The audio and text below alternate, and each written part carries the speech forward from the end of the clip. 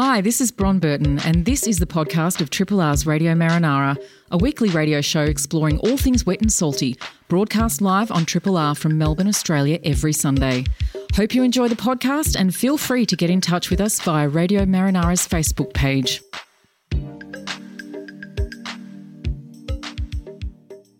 Oh, good morning, good morning. It is nearly 1 minute past the hour of 9 o'clock. You're on 3RRR. This is Radio Marinara. I'm Anthony Boxall. I'm Dr. Beach. Good morning, Dr. Beach. Good morning, Anthony Boxall. It is lovely to be here with you. Yeah, and in this post-radiothon... Calmness. I walked in this morning and there's Tim doing the shift, just post... Eels and then Frank Sinatra. It was a beautiful thing, and then Nina Simone welcoming him. But then, have you ever seen Play Misty for Me? Yeah. There's Clint Eastwood alone in the studio at night, and that was the thing that coursed through my brain. And you know, there was Tim alone in the studio with Frank Sinatra and Nina Simone, and it was just a lovely thing. And there's a lot in that analogy too, because there's a lot about Tim that says Clint Eastwood to me. I mean, Clint's not nearly as sexy as Tim, but I know he's not, but he's powerful like Tim, Clint. He's got a swagger out there now. We do love Clint Thorpe Eastwood. That's right. Tim.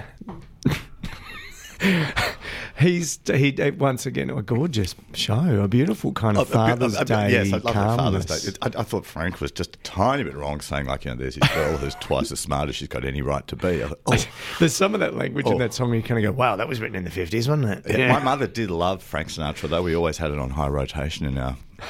I was about to say in our lab, in our house. Because you grew up in a lab. I grew That's up in a your lab, kind of that's thing, right. isn't Yeah, it? That's like you've been channeling marine science since you're a babe. Yeah.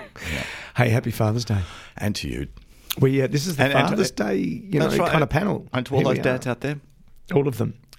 Yeah. And particularly to my dad, who was the most wonderful man. And he's going strong.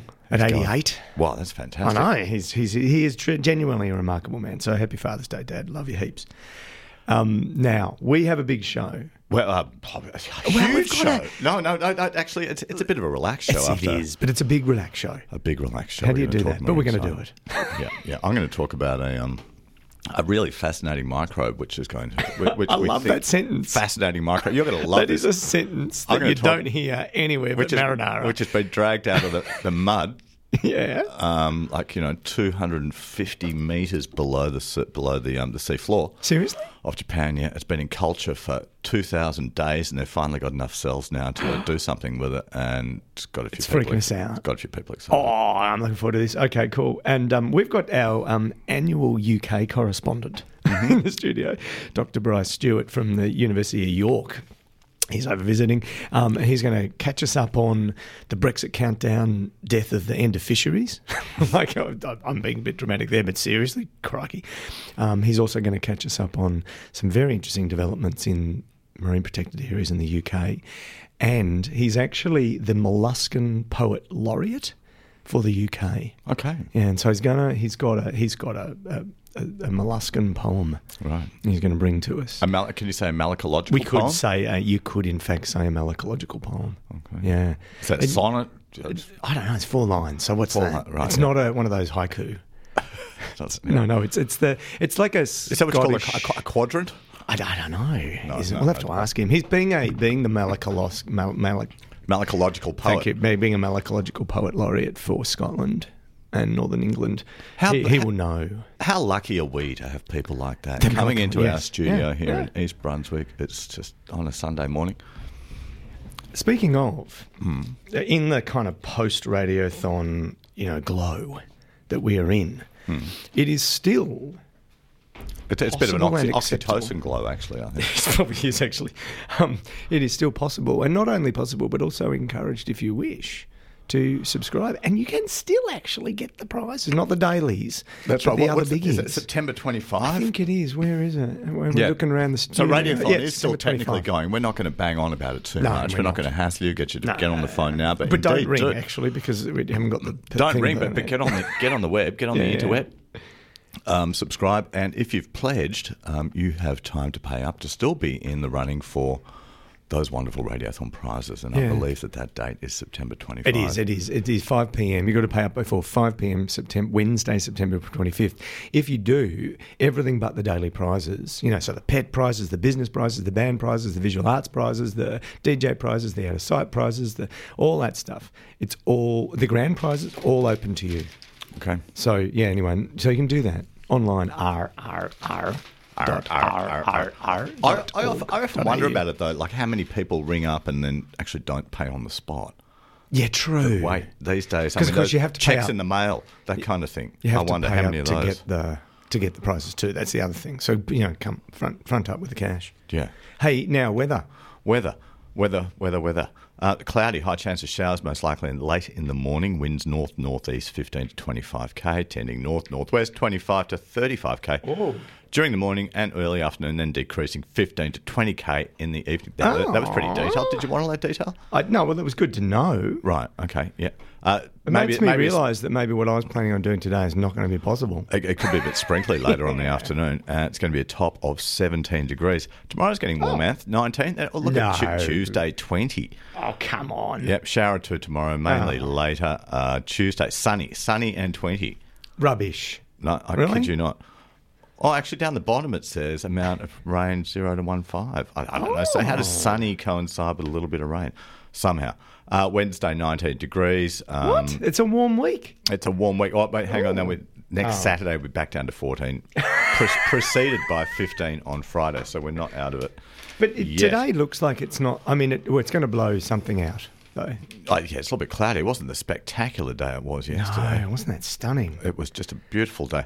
Tides, if you're heading out on the water, you'll be wanting to know that at Point Lonsdale, which of course represents the heads of our fair Port Phillip, it was low tide at 20 past 6 this morning, and it's going to be high tide at 20 past 1 this afternoon. That is at Point Lonsdale. So that means about the moment you're just heading into slack in about another half an hour. Ish. That's right. So if you want to go diving off Queenscliff and you don't want to be dragged into the bay or out of the bay through the heads, do it then. Yeah, if you want to kind of either not end up in Brighton or Tassie, now's the soonish is the time. Do check the tide tables because we don't take any responsibility for our random tide calculations. That's right. I had a job about 35 years ago diving off Queenscliff, and we had to always dive on slack, otherwise we'd get our asses dragged out of the heads. Yeah. Or back into town. You'd be sitting under a big ship in the middle of the thing going, gee, how'd we end up here? It was fun, but sometimes a little bit scary, I can tell you. Hey, it's the first of the month too. I just realised. Pinch and a punch. Yeah, thanks to all out there. We have got first day of spring, Father's Day. We've got lots coming up. There's lots of news. We're going to play we're going to do the mellow thing because it's post radiothon. What was it? Oxytocin. Yeah, thing? It's the post radiothon oxytocin surge that we all get. And we had that oxytocin surge because we are so happy and pleased and just flat out grateful for lovely listeners out there who rang in over the last couple of weeks, subscribed, expressed their love. We just love you in spades back. And to the whole station. I don't want to talk about it anymore because there's been a lot of words around Triple R and all things community radio and beauty here in East Brunswick and the whole of Melbourne, the whole of the universe, Hath. Father's Day's done it to you. It has. Of course, you can still subscribe till, you can subscribe any time to Triple R, but till Wednesday, 5 p.m. on September the 25th. And you can be in the running for those prizes, and we'll play another one later too. You're on Radio Marinara on 3 Triple R. Before that little announcement was the Hollow Coves, gorgeous kind of young, clean-cut lads from Gold Coast. I can picture them, man. Yeah, those seriously, little kind of 80s moustaches, that they've only just been able to grow, Hey, you're on Marinara. We're gonna talk about a few different bits of news and bits and bobs that Dr. Beach and I have gathered. The one that I wanted to raise first was just very quickly was the unfortunate news during the week that the International Plastics Conference that was ready to go and I thought chugging along quite well for September in Melbourne has been cancelled. I saw that email. Yeah. So I know Farm was involved and a few others involved, and I think it was... Have you got any insights? I just think that... I don't really know. There's a public statement that there was a stakeholder assessment of Yes. the, kind of likelihood of success. And then obviously in discussions with those stakeholders, they decided to not go ahead. And it's a bit of a shame because I think there were some remarkable international speakers.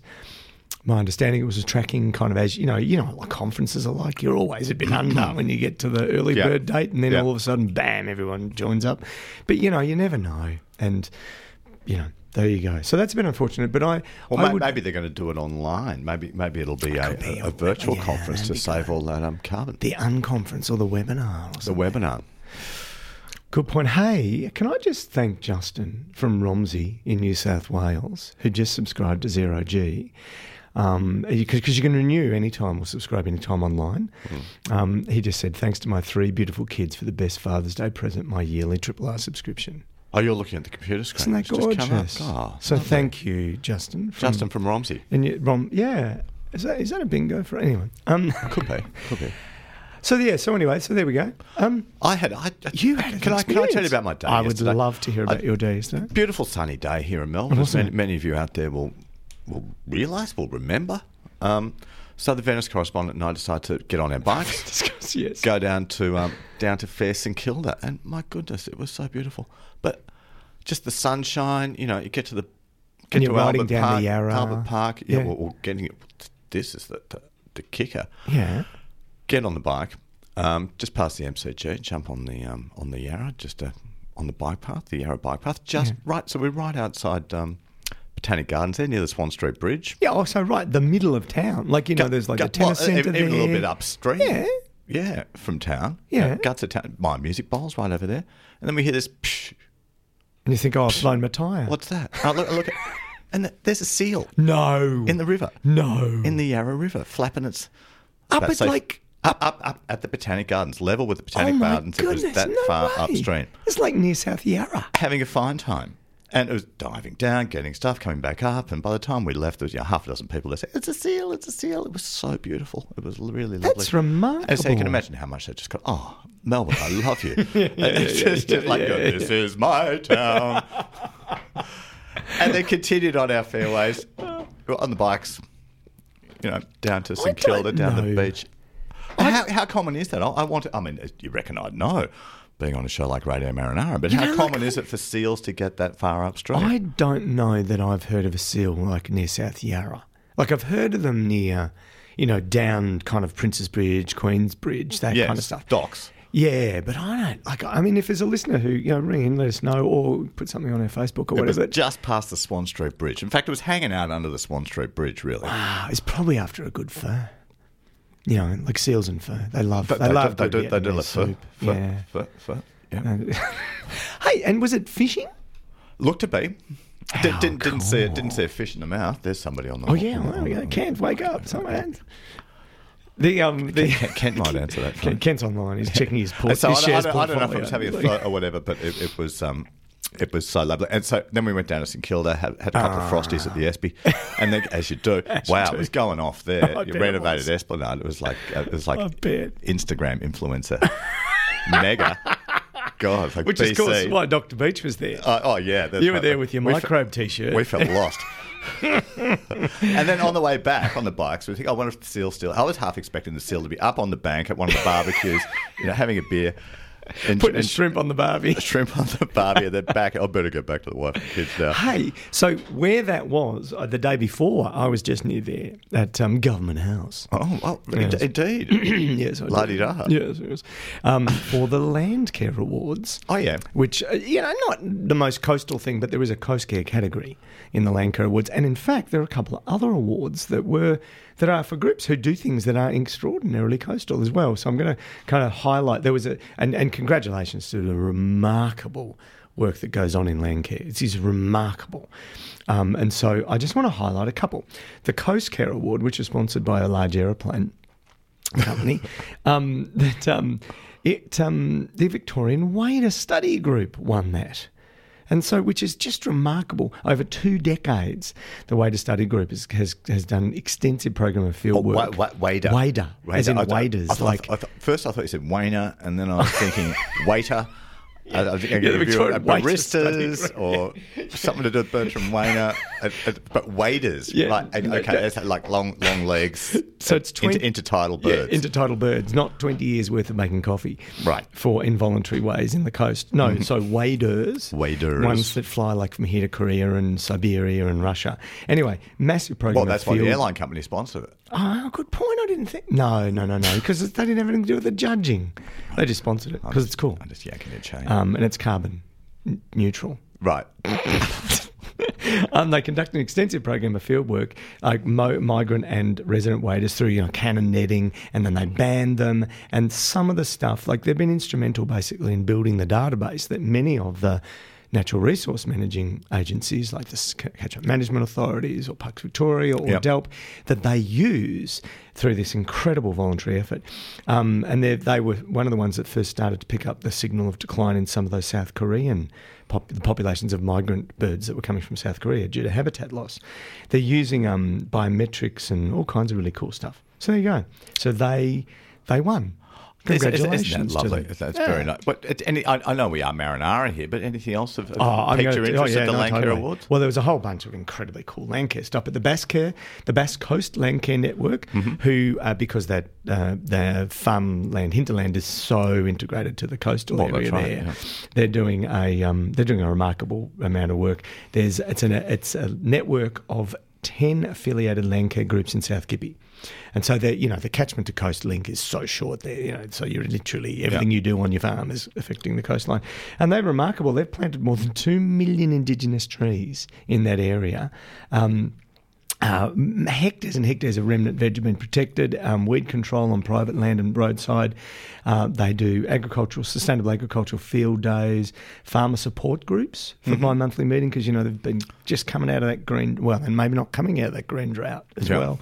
So remarkable. So good on the Basscare Landcare Network. And the last one that caught my eye, well, they all caught my eye, but the last one I want to draw attention to, he says... As he flicks through the leaflet? Flicks through the leaflet and lost the one that he wants to draw. Can you film for a minute? I'll just talk to myself for a bit while you're flipping through that thing which says Landcare on the front and it's green. I can't find it. It was the young... Oh, here it is. The some insurer Young Landcare Leadership Award. Very cool. Gippsland Intrepid Landcare. 300 volunteers. Most of them had very little involvement in any kind of group like this before. So this is all young. Okay, they planted tens of thousands of trees. They removed 34 kilograms of marine debris off one of the islands off a Phillip Island beach. They remove sea spurge and bee vine from Sandy Point dune system. They have a plant and dance event, including tree planting, camping and music and environmental film night. So amazing stuff. So congratulations. A camp and dance event. Yeah. Right. Sounds like a bit of a doof. Maybe. So congratulations. Congratulations to all those. Remarkable volunteer effort. Government House. At Government House, beautiful. They put on a great show. Nice sandwiches. Oh, gorgeous sandwiches. And Silver great tray. little cakes. I can imagine the cakes. And I've got to say, the thing that I was so impressed about, there were 15 or 16 awards and everybody got a great sense of what the award was about, got time to be in the glory of, receiving the award, applause, all the right stuff. And it was done in like 25 minutes. Why? I guess it's military precision. It was remarkable, really excellent. So congratulations to Landcare, Coast Care, and of course Government House. That was just good on them. The staff at Government House for putting it on. Just remarkable. And who's our state governor at the moment? Linda DeSalle. Linda DeSalle. She's great.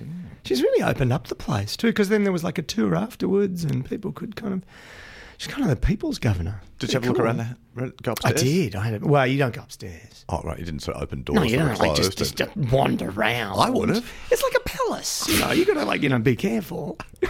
Make the most of every opportunity. You'd see the pool room though. Oh, nice pool room. You're on Radio Marinara on 3RR. It is 32 minutes past the hour of 9 o'clock. We had a few calls. Phones are going hot with the seal. Crazy. We're getting so much data together here. We're going to write a paper. So here's one for you. Yep. I don't have the name actually. Works off Chapel Street, and has once a month seen a seal up near Chapel Street. So it's a regular. Maybe it's. Two whales off Mornington. Oh, 2 whales are off Mornington. 2 whales We've off just Mornington. had a report. Get out There's there. 2 whales off Mornington, people. It's all coming in. I'm going to Mornington after this. It's crazy. Oh, you are too? Yeah, Yes. I'm heading off to Fossil Beach. And also, so there you go. So we got someone who sees seals almost monthly recently off Chapel Street, and Well, a seal. a seal. So Beg your it pardon, a might be seal. the seal. Could that be. I saw yesterday, and one Interestingly, person saw someone has seen a seal about 3 feet long off Dights Falls in Collingwood. So we want to see. Can anyone raise us? Can anyone give us Q? We want to see if a seal has got over Dights Falls, which is actually the extent of the Salt Wedge, because the estuary gets as far up as the estuary bit of the Yarra gets as far up as Dights Falls, and it's only freshwater above. So I'd be very surprised if a seal has gone beyond Dights Falls. For starters, they've got to climb Dights Falls. Well, that's. There you go. Hey, and But also. I mean, they can climb. Listener question from Jack in Sorrento. He's been looking at the tides and he realises they change twice a day. There's 2 highs and 2 lows. Indeed, Jack. And in fact, Jack, that is actually very true in this part of the world, and in most parts of the world, in Australia actually, it is that, and it's called semi-diurnal tides. Yep. Diurnal means it only changes once a day, and it's to do with, and here we are, and we apologise to all of our physics friends, it's to do with the moon and gravity and stuff. It's a gravitational wobble. Yeah, it is. So you get the moon drives the tides. When the moon is closest, you get the higher part of the tide, and then it kind of turns a little bit as the Earth turns. And we're going to get this wrong, and you get a little bit of a gravitational pull, but a bit less. So the second maxima, the second high tide, is lower than the first. Well done, Anthony. And then the lows are similarly at a kilter. So there's kind of like a low and then a little medium low. Yeah. And that's called semi-diurnal. And there are diurnal tides. So let's think of a place in Australia where you get diurnal. Broome. You get 1 high a day and 1 low a day. And of course up there they make them real. They're 7 metres. The difference between the two of them. Oh, yeah, they are. Yeah, they're it's like enormous. 7 metre difference. We've got about 1.5 metres here. It is more a or less. fascinating thing, the tides. Tell me about microbes. Another fascinating thing. This is a curious thing. So what I'm reading from here is an article in Science, a prestigious journal, Science. But the paper that this article is based on hasn't been through peer review yet, hasn't been published, and normally one doesn't talk about such things. Not in But Science has got themselves so excited about this that they are talking about it, even though they've interviewed the Japanese scientists who did this work and said, no, we don't want to talk about it yet, it's still under peer review. But they've got other people sending them messages and saying, oh, you've got to talk about this. Because what one can do now, in the normal stage of publishing, like you send stuff off to be published, but a preprint is before it's published, and there are sites now where you can put your preprints up. Okay. So everyone can look at it. You know, open access science, it's really good stuff. To the story. I want to take you back, Anthony. Okay, I'm going back. I'm taking you back about 2 billion years. Oh, wow. Okay, so I can't domains talk. so you've got bacteria, germs, and then you've got higher organisms. Well, I'd hesitate to call them higher, but things plant cells. Yeah, plant cells. So things called eukaryotes and prokaryotes. We are eukaryotes, as are plants, all animals. Like multicellular things. Well, not all multicellular, but they've got nucleus where the DNA is. Right. There's a membrane around it, and there's lots of other organelles in there, like mitochondria. That's a eukaryote. Bacteria don't have a membrane around the nucleus, and they don't have mitochondria. They're like a totally different Relatively kind of simple. thing. But there's actually 2 kind of sorts of bacteria, in inverted commas. There's the true bacteria, and there's another group called the archaea, which are really, really old. So they're like you've got ancient bacteria. ancient prokaryotes. Okay. We believe that's where life first started. And that's in the archaea. ones that came on the meteors. Possibly. Oh, okay. Anyway. No, that's not so funny. Oh, sorry, I was joking. No. Clearly that may not be a joke. No. Okay. Could have happened. Wow. So you've got 3 domains of life. You've got the archaea, you've got the bacteria, and the eukaryotes. People don't really understand where the eukaryotes came from. We know it came from the prokaryotes, but whether it was from one archaean engulfing another bacterium is a big... Is what many people believe. That's how we got the mitochondria, which we all have in our cells. And this is like the make energy. mitochondria is the thing that makes energy. Yeah. This happened about 2 billion years ago. And when you look at gene sequencing, we can tell that eukaryotes are more closely related to archaea than they are to bacteria. Okay. But how did this happen? Been lots of theories around it, and there's a group of archaea which are called the you don't need to know their name, the special name, but there's people have been looking for these guys, and they've found them in mud at the bottom of the ocean. About 2.5 km below the surface of the water, out of the mud, like a core. There's Japanese guys drilled down there, got an example of some of these archaea, kept them in culture for, what do you think is a reasonable amount of time to keep something in culture? A couple of weeks. 2,000 days.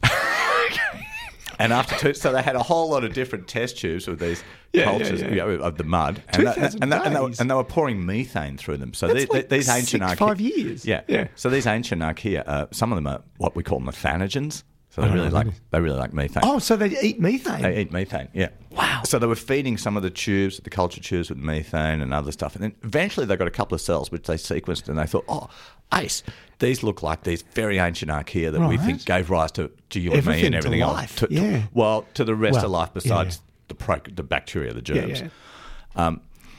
And so they've cultured them and they've looked at their DNA and they've found that, well, they're pretty close related to eukaryotes. I'll get back to this in a second. Yeah. But one really interesting thing they've found under the electron microscope, and I want to see these pictures because electron microscope, you've got to do all kinds of weird stuff to a cell to get it under the electron microscope, so you can get artifacts. Yeah. But they reckon they've got tentacles and stuff around the outside, which has made them postulate that this is how they engulfed the ancient bacteria, which gave rise to a mitochondrion, which now gave us eukaryotes. Yeah. And that when this happened, this event, so in all of these theories, the thing that blows me away about all of this is that this was one single event, like one cell engulfing another cell, which gave rise to everything else. This is like that Adam and Eve cell. Yes, the Adam and Eve cell. I have a tiny bit of skepticism about this article because the only people that are getting excited about this and they're interviewing in Science are the ones whose theories are being supported by this discovery. Okay, right. But can I just get this straight? That is like so what they think they've found is evidence of the Adam and Eve cell. Like that's right. Thing that is, as some people are saying, on the Twitter sphere, people are saying it's paper of the year and the moon landing for microbial ecology. I can just see all these microbial ecologists and by the way, going, and they're calling this bug the microbe Prometheo-archaeum after Prometheus, who was as you know, he was the Greek titan who created humans out of mud. Yes. So I think a very nice name. So the wonderful thing about all of this is everything leads back to Marvel Comics. Anyway. It does. Another one that piqued my interest. This is there's going to be a movie about this soon, don't you?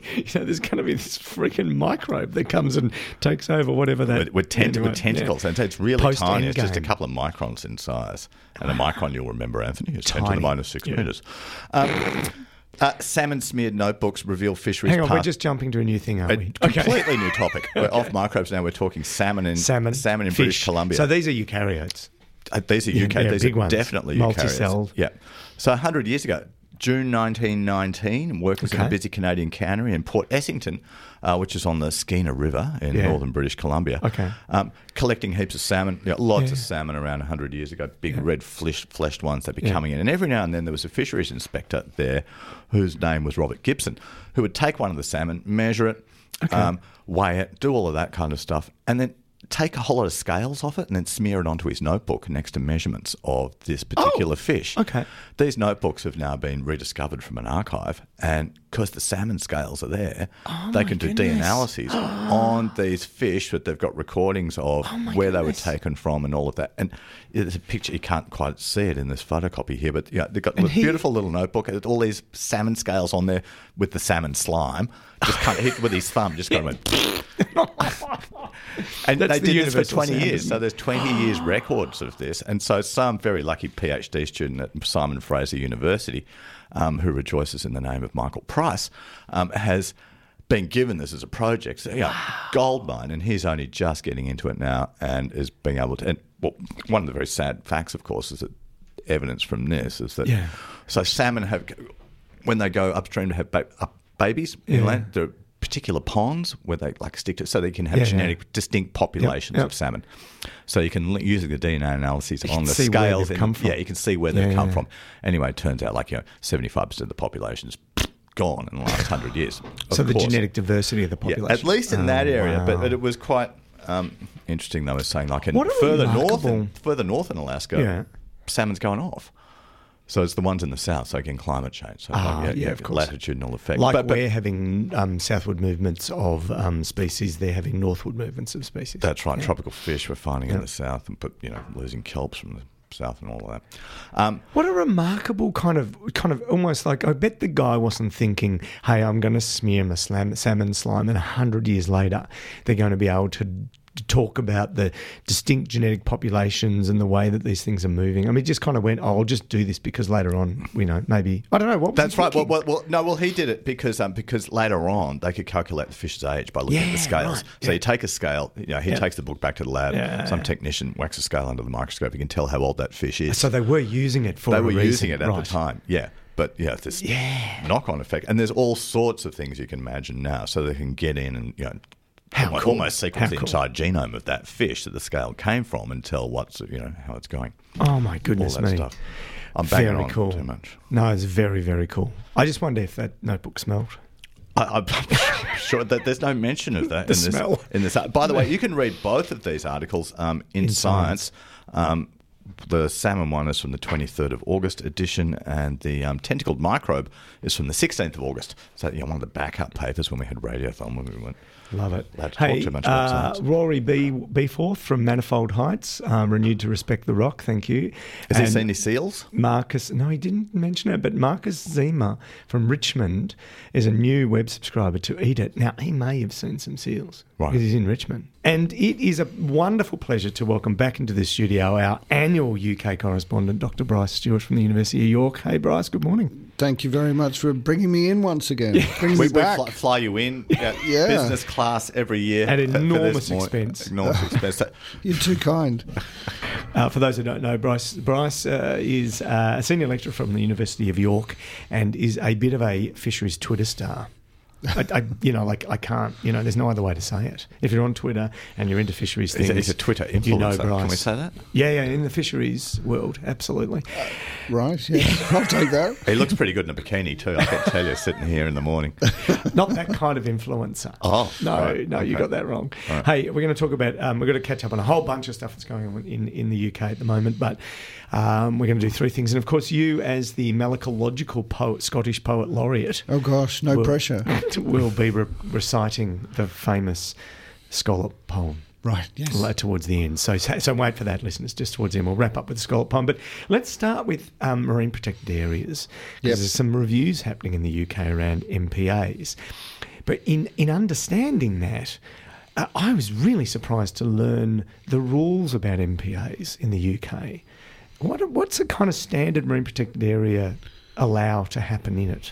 Yeah, so actually about 10 years ago, the UK had almost no marine protected areas at all. Oh, okay. And then there was a thing called the Marine Act that came through government and, produced this legislation. So now we have loads. We have over 300. And I think it covers something like over 25% of the coastal waters. Oh, that's remarkable. Sounds fantastic.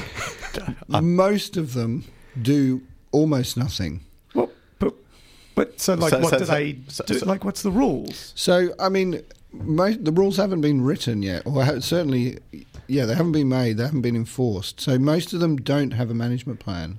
Right. And in fact, I guess people in Australia, if they think about marine protected areas, generally think about highly protected marine areas. The green zone. Yeah, the kind exactly. of, no take, no fishing, no mining, etc. Okay. Yeah. So in the UK, we have 4 of those. Okay. Out of the 300. Yes, Okay. and the total area of those 4 is 20 kilometres squared. Oh. That's not very generous, is it? That's, size of It's a small country, but even that. No, I mean it's like 0.001% or something of the coastal waters. So what can you do in the other 99 point Well, whatever? I mean, percent? certainly you can fish in all the other areas. Oh. But in some of them there are certain restrictions on fishing. So maybe in a limited number, you're not allowed to, for example, scallop dredge. Sorry. But that means that there's a True. lot where you can scallop dredge and trawl and do all that stuff. So look. So, I think one of the things that, regardless of the kind of views on scallop fishing, in a sense, but scallop dredging is one of the practices that is known to be extraordinarily destructive to the seafloor, just by the way it works. So that doesn't sound like a very protective activity. No, I mean, it can be, You can do scallop fishing without that impact. Well, scallop dredging is unfortunately in the UK it's the best way to catch them because the water's often too deep for diving. Right. The densities are not high enough, etc.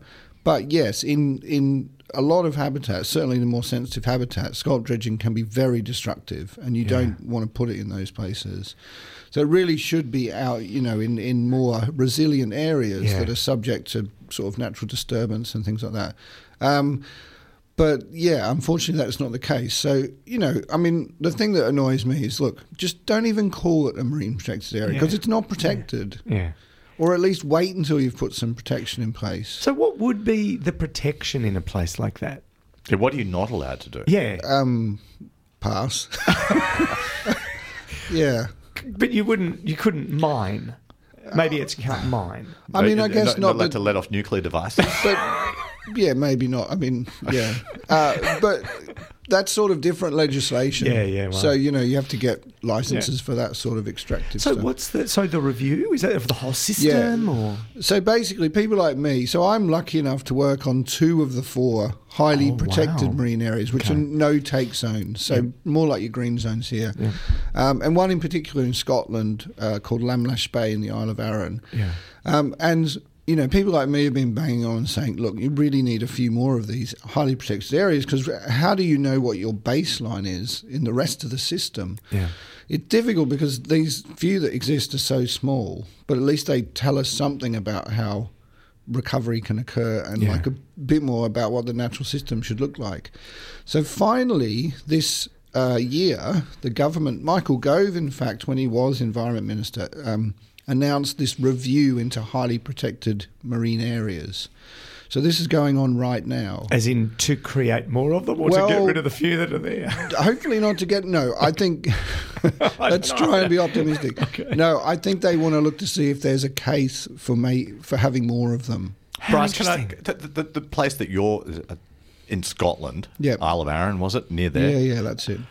Describe this marine protected area compared to the areas, say, 10k down the coast. Is it a dramatic difference that you can see? Actually, on this, absolutely. So we've just finished, or my students have just finished doing surveys this summer. That's like last month in the UK. Yeah. And we've seen on the seafloor dramatic increases in biodiversity. The main commercial species, particularly the scallops and the lobsters, much, much more abundant, much bigger. I think that's really important, much more reproductively active. So all the kind of metrics that you'd imagine. All the stuff that you would expect. Once you stop digging them up with a big tractor. Well, let's try and be a little bit balanced. Okay, but no, absolutely. But it's interesting, I guess what we've been lucky enough to do is to study the whole community, and there are winners and losers in this sort of thing. So, for example, the lobsters have done really well. So our lobsters over there are big, scary things with huge claws. Now, they seem to outcompete the sort of edible crabs. So edible crabs, which are also important commercial species, their numbers have gone right down in the highly protected area because the lobsters... Yeah, they're big and gnarly. They get big and gnarly and they chase them out. Yeah, right. But of course, without those places where there's no other interference, you would never pick up these signals. So, and when people say to me, they might be good for lobsters, but they're rubbish for crabs. It's like, well, yeah, but this is natural. Yeah. This is how it should be. Yeah. So, hey, we're going to jump to Brexit. Because, at the moment we're careering towards a no-deal Brexit. And we've had you on over the recent years talking about what that means for the fishing industry. Yep. And just talk us quickly through, because next month there's a chance that the EU, that Britain stops and has no formal kind of rules or anything. So what does it mean for fisheries? Like practically, what does it mean for fisheries? Yeah, I mean, the honest answer is no one really knows, but it's quite worrying, to be honest. And the biggest worry for fisheries is the effects on trade.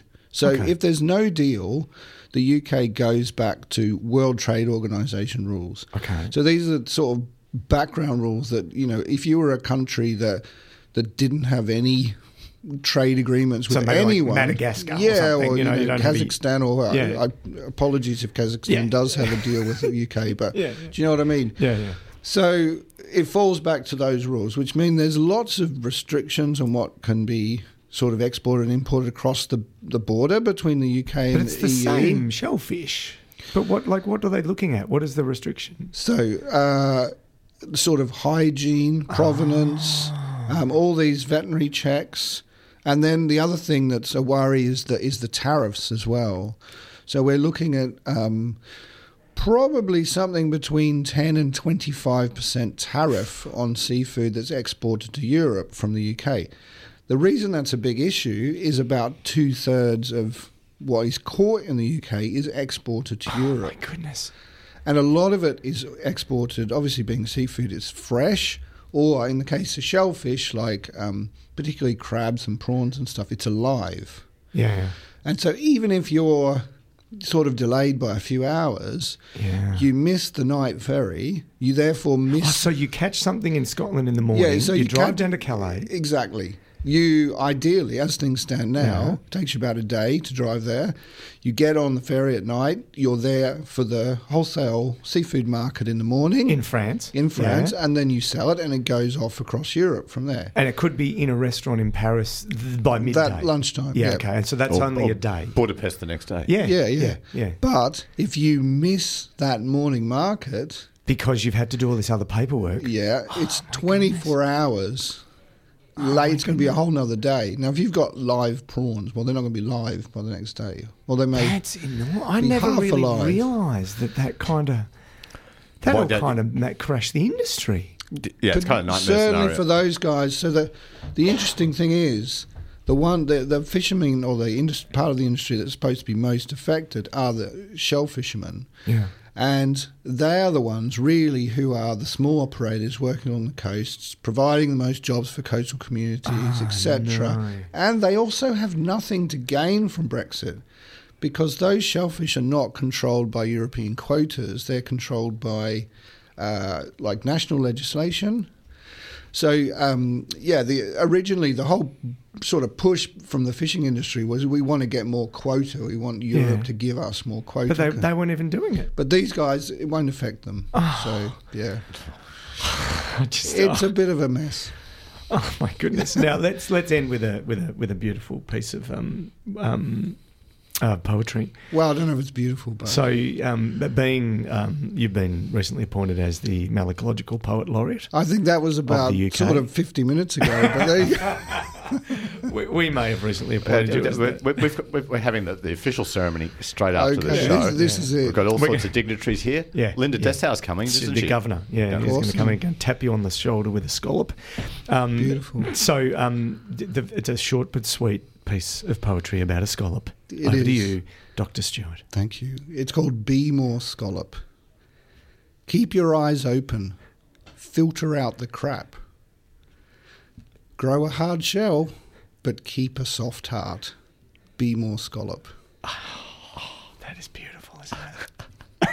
I love that. Dr. Bryce Stewart, a UK correspondent here on Radio Marinara. Thank you very much for pleasure. That. We're going to have to get you back next year. Will this start a whole... I'll be back. Do you think this will start an entire new kind of malacological poet theme? I hope so. Okay. We'll have a compendium together by this time. I think so too. It'd be beautiful. Thanks for coming in and joining us. Brilliant. Thank you. Pleasure. Thank you, Dr. Bryce Stewart. Hi, this is Bron Burton. Thanks for listening to the podcast of Triple R's Radio Marinara, a weekly radio show exploring all things wet and salty, broadcast live on Triple R from Melbourne, Australia every Sunday. Hope you enjoy the podcast and feel free to get in touch with us via Radio Marinara's Facebook page.